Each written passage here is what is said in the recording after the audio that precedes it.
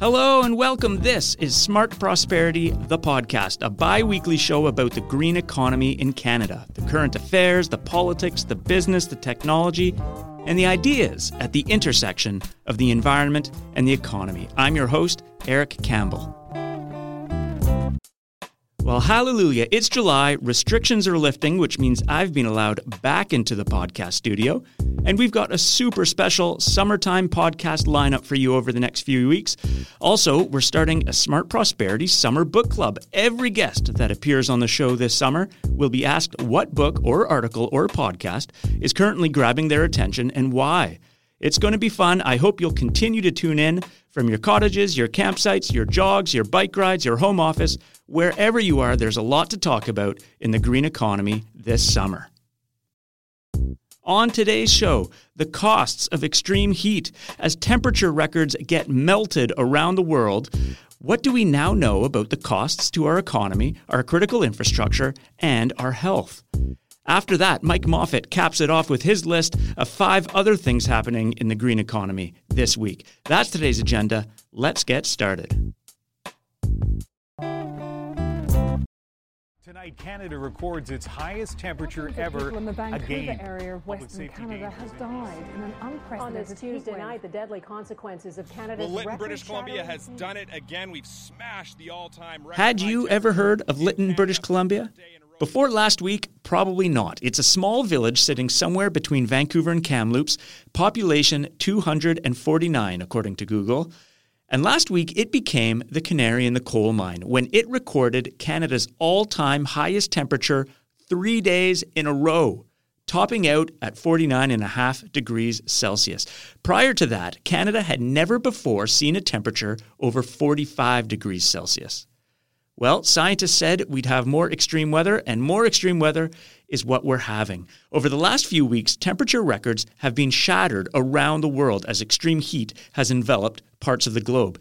Heat records for the month of June were broken in Mexico, Finland, Russia, South Africa, California, Nevada, Washington, Oregon, and in British Columbia, Alberta, Yukon, and the Northwest Territories.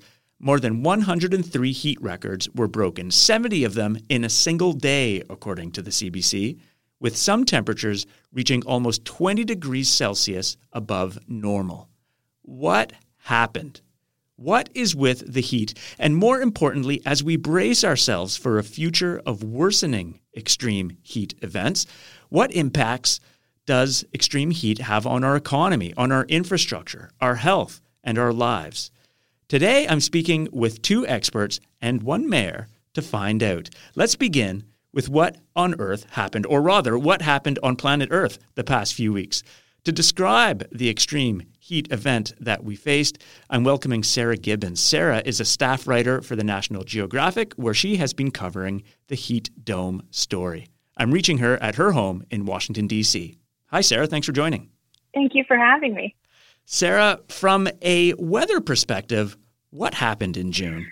So what happened in June was what can be described as a combination of bad weather luck and climate change. So on the weather front, you had over the Pacific Northwest and southwestern Canada what meteorologists describe as a heat dome. And a heat dome is essentially an area of high pressure that sort of parks over a certain region. This one sort of pinched off from a jet stream that became very wavy over the area. But essentially this heat dome, it's like a trapping lid, like a lid on top of a jar. So when a heat wave moved into this part of the country or this part of the continent, it couldn't really rise. We all know heat rises.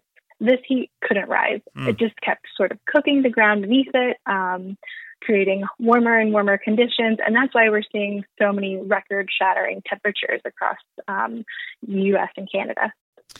Now, Sarah, how much of this weather is attributable to climate change in your view? Yeah, that's, kind of pinpointing those specifics there can be a little bit challenging. But to get into the La Nina event a little bit more, when you have a La Nina event, which is a typical seasonal occurrence, you have La Nina years, you have El Nino years. When you have a La Nina year, you can expect to see cooler waters in the Eastern Pacific and warmer waters in the Western Pacific over near sort of Indonesia and Australia. The difference between those two temperatures, the warm and the cool, creates wind that moves those warm western waters west towards us. Eventually it gets caught in the jet stream, and just sort of depending on how the jet stream is moving on that time of year, that warm weather can end up anywhere along the west coast. But that's really kind of a normal weather occurrence. What we see with climate change is that it just sort of turns the dial up on a lot of these weather extremes. In a lot of these regions, average temperatures have increased. I think in this part of the world, it's about 3 degrees Fahrenheit on average, which I think is about 1.7 degrees Celsius. So what that means is that if you kind of think of, weather as existing on a bell curve, you have your average temperatures that have moved over slightly 3 degrees, but then you have your extreme temperatures that have moved over 3 degrees. And we're really seeing, those average temperatures combined with this heat dome effect create this sort of suffocating mass of hot air that we've seen over this region for the past few days. Now, I want to get back to the meteorology. I've been noticing that meteorologists around the world, from Russia to Canada and the U.S., have not been mincing words. There's obviously a strong linkage to climate change happening here, and the meteorologists aren't afraid to talk about it. Now, of course, extreme heat is one thing, but it can be linked to other extreme weather events. I'm thinking droughts, and of course, some say this is a warning of a very dangerous wildfire season to come. Is this just the beginning of a dangerous summer ahead? Unfortunately, it may very well be. I mean, it's a little hard to say at the moment, sort of exactly how things will play out, because there's always sort of an element of random chance that goes into, how a fire starts or something like that. But we can probably expect to see pretty bad conditions ahead. Last year in California, for example, it was a historically devastating wildfire season where more than 4 million acres burned. This year, they've already seen 13,000 acres burn. And I think this heat wave is going to not really help anyone. I mean, it's when you have heat like this, it dries out vegetation and, shrubs and bushes and all of that stuff is just sort of like tinder and fuel for wildfires. So it's something that we're going to have to be very, very mindful of as summer progresses. Sarah, thank you for tuning in from Washington, D.C. I understand that you've got your own heat wave happening on the East Coast. I hope that you stay cool over the next few days and few weeks. Thank you. That was Sarah Gibbons, a writer for National Geographic. We have a link to Sarah's articles on the so-called heat dome on this episode's website at podcast.smartprosperity.ca.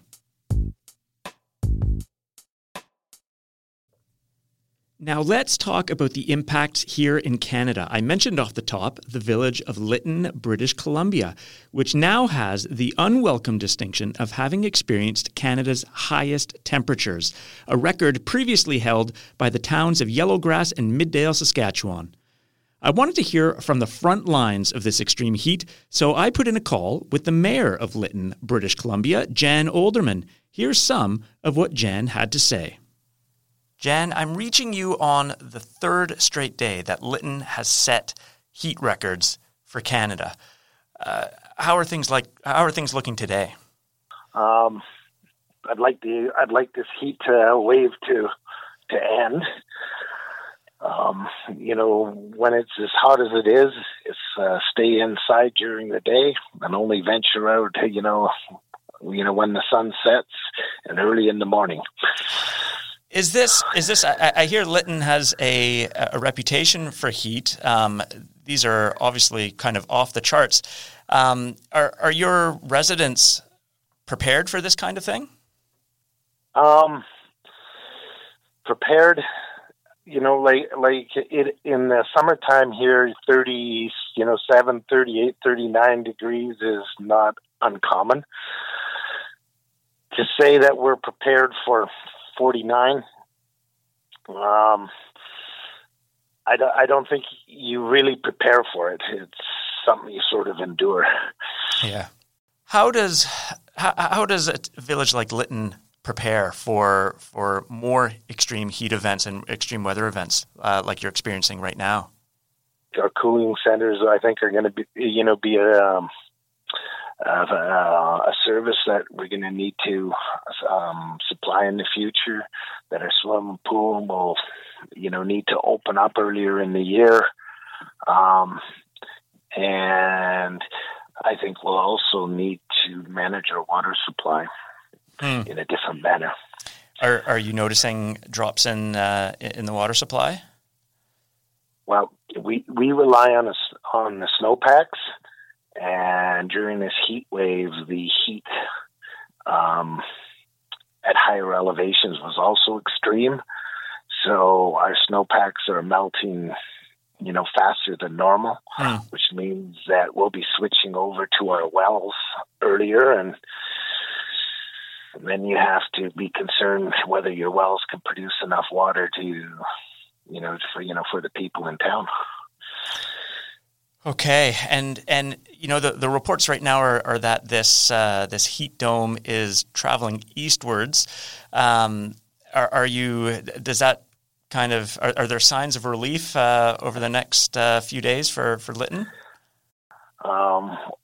One of the things is Lytton is in the mountains. We are surrounded by forests, and with these extreme temperatures, you can see the stress in the vegetation, and it's extremely dry. And yesterday we had a second wildfire start, and so now, of course, the air quality is deteriorating. Oh no! So matters are being made worse. Yeah. Jan, thank you. I appreciate you talking to me on the fly like this. And I wish you some rain and some cooler air. And in the meantime, I hope everybody in your village stays safe. Thank you, and I hope everyone that's listening to your podcast has a great summer. Those are clips from my phone call with Jan Olderman, mayor of the village of Lytton, British Columbia.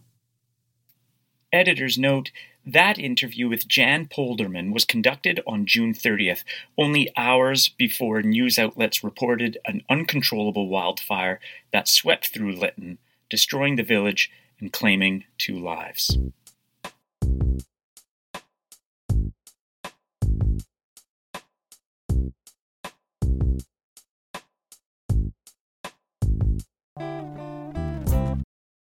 Now, you heard Jan Olderman reference the impacts of extreme heat on the village's water supply.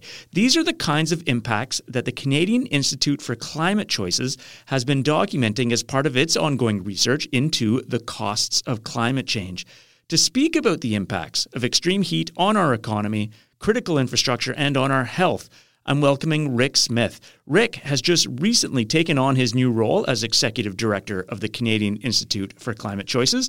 It's an arm's-length research organization providing advice on climate change to the Government of Canada. Prior to this new role, Rick spent 8 years as Executive Director of the Broadbent Institute. Rick, thanks for making the Smart Prosperity Podcast one of your first interviews. Thanks, Eric. It's a pleasure. Now, Rick, as I mentioned, Climate Choices has been doing this research on the costs of climate change. After this latest heat wave, some of those costs are now in sharper focus for many Canadians. What do we know about the costs of extreme heat? Well, what we've tried to do in our reports is estimate different scenarios based on what may or may not happen in terms of further carbon pollution. So we have a low emission scenario that obviously we're hoping the world is closer to at mid-century and then the end of the century. And then we have a high emission scenario, which is if carbon mitigation hopelessly fails scenario. And what we find is that even in the low emission scenario, a certain degree of warming is locked in. So in our low emission scenario, for instance, high heat days, dangerous heat days across our country are going to range from something like 75 to 100 days a year on average by later this century. So that's about 10 to 14 straight days of dangerously hot weather each summer. So one thing that we now know is that a certain amount of this heating is locked in, and we're going to have to start planning around that as a country. That's going to have an impact on people's health.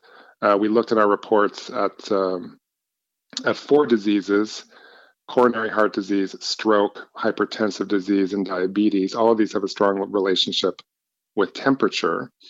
And what we found, even in the low emission scenario, is that heat-related hospitalizations go up by about 20% by mid-century, and go up further than that by the end of the century. So we're going to see an impact on the healthcare system. We're going to also see an impact on productivity. So especially in industrial sectors and jobs where people are working outside, construction, manufacturing, we're going to see a decline in productivity based just on a hotter temperature. It's harder for people to work. And now let's talk about infrastructure. Just in this latest heat wave, we've heard lots of stories about failing infrastructure, roads buckling, and vinyl on housing melting.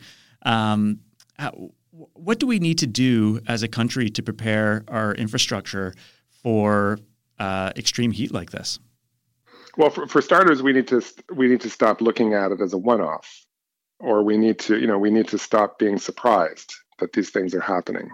What our modeling is showing is that even in a low emission scenario, which is of course what we want the world to look like, or we want to be closer to as we mitigate carbon pollution, even in a low emission scenario, a certain amount of this increased heating is locked in. And so we're going to have more of these dangerous heat days in the future, and some parts of the country are going to be worse impacted than others. So we need to plan, and when we actually plan for things as a society, we can accomplish great things together. And when it comes to infrastructure, that means more than just building a seawall or building flood protection. It also means improved housing, especially for vulnerable people. It means making sure that lower income folks have access to air conditioning. It means more shade in our public spaces. We need to plant those trees now so that they can start to grow. It can mean more investments in primary care to ensure that our system is ready for heat-related crises when they hit. If we adopt that mentality that this is an eventuality that is likely and that we can plan around, we can start making some progress. Now, Rick, the extreme heat that Canada experienced just over the past few weeks is part of a broader trend of extreme weather events that Canada has been facing over the past several years, and which your work has projected that we'll be facing more of. What are the costs associated with this broader trend of extreme weather events? Well, let's talk about some numbers.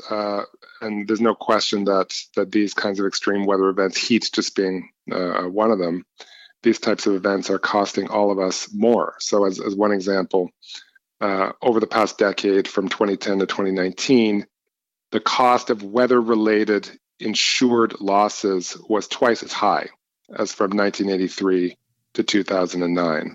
So there's a huge increase in insurance claims as a result of extreme weather. The average cost, if we drill down a little bit on that, the average cost per disaster has jumped an incredible 1,250% since the 1970s. Wow! So just a skyrocketing increase if you break the extreme weather events down per incident. And then if we zoom back out to the impact on our economy as a whole, it's 5% of GDP. So the average cost of weather-related disasters each year has risen to the equivalent of 5% of our country's annual gross domestic product. So just an enormous hit on our economy every year. And none of this, I mean, so we're talking about economic numbers here. None of this, of course, this kind of these aggregate statistics don't really do justice to the terrible personal toll that these extreme weather events are taking on Canadian families, Canadian communities, the Canadians who are getting sick and dying. Right. That's actually what's important at this moment. Rick, really great to talk to you. Thanks for being on the show today. Thanks a lot, Eric. Appreciate it. That was Rick Smith, Executive Director of the Canadian Institute for Climate Choices. For a link to that organization's work on the costs of climate change, go to this episode's webpage at podcast.smartprosperity.ca. Hey, and incidentally, I did ask Sarah and Rick what books they had to recommend for the Smart Prosperity Podcast Summertime Book Club. Here's what Sarah's looking forward to reading. So one book that I am so excited to read is this book called Finding the Mother Tree by a forest ecologist named Suzanne Simard. But it's all about just sort of how trees communicate with each other in this like really fascinating and surprising way. And here is what Rick recommends. Well, I love Elizabeth Kolbert and her sixth extinction as a biologist. Really hit home for me. So I'm on one of the things on my list this summer is A White Sky: The Nature of the Future. Her new book on climate change, and her talking to key scientists, experts, champions around the world who are really trying to zero in on some solutions.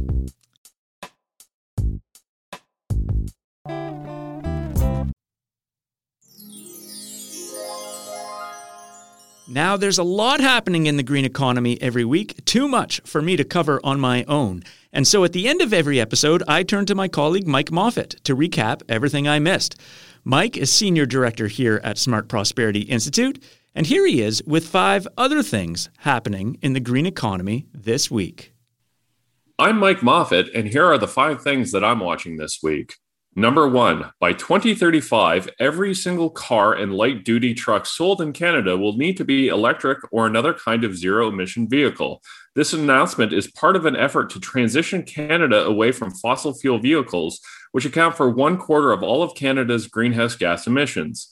Currently, less than 4% of new vehicle sales in Canada are electric and zero-emission. Number 2, aluminum giants Alcoa and Rio Tinto have broken ground on a project in Quebec that will eliminate all direct greenhouse gas emissions from the aluminum smelting process. The emerging low-carbon technology could help reduce the 1.1 billion tons of carbon pollution coming from aluminum production worldwide every year. Number 3, Algoma's proposed electric arc furnace project at its steelmaking facility in Sault Ste. Marie, Ontario, got a shot in the arm as the federal government announced it will contribute $420 million to the project. By 2030, the project will cut emissions by 3 million tons per year.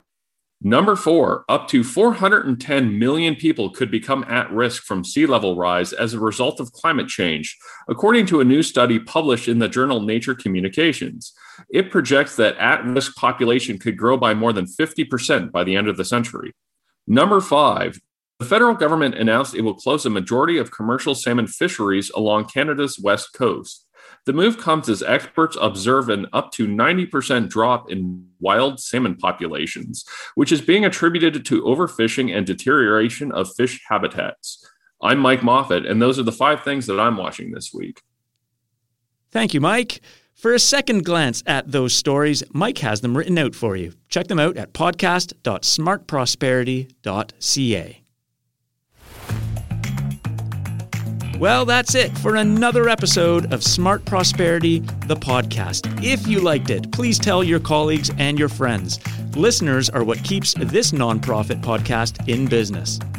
In the meantime, I want to remind you that the views shared on this podcast are not necessarily those of Smart Prosperity Institute. They are, however, always evidence-based.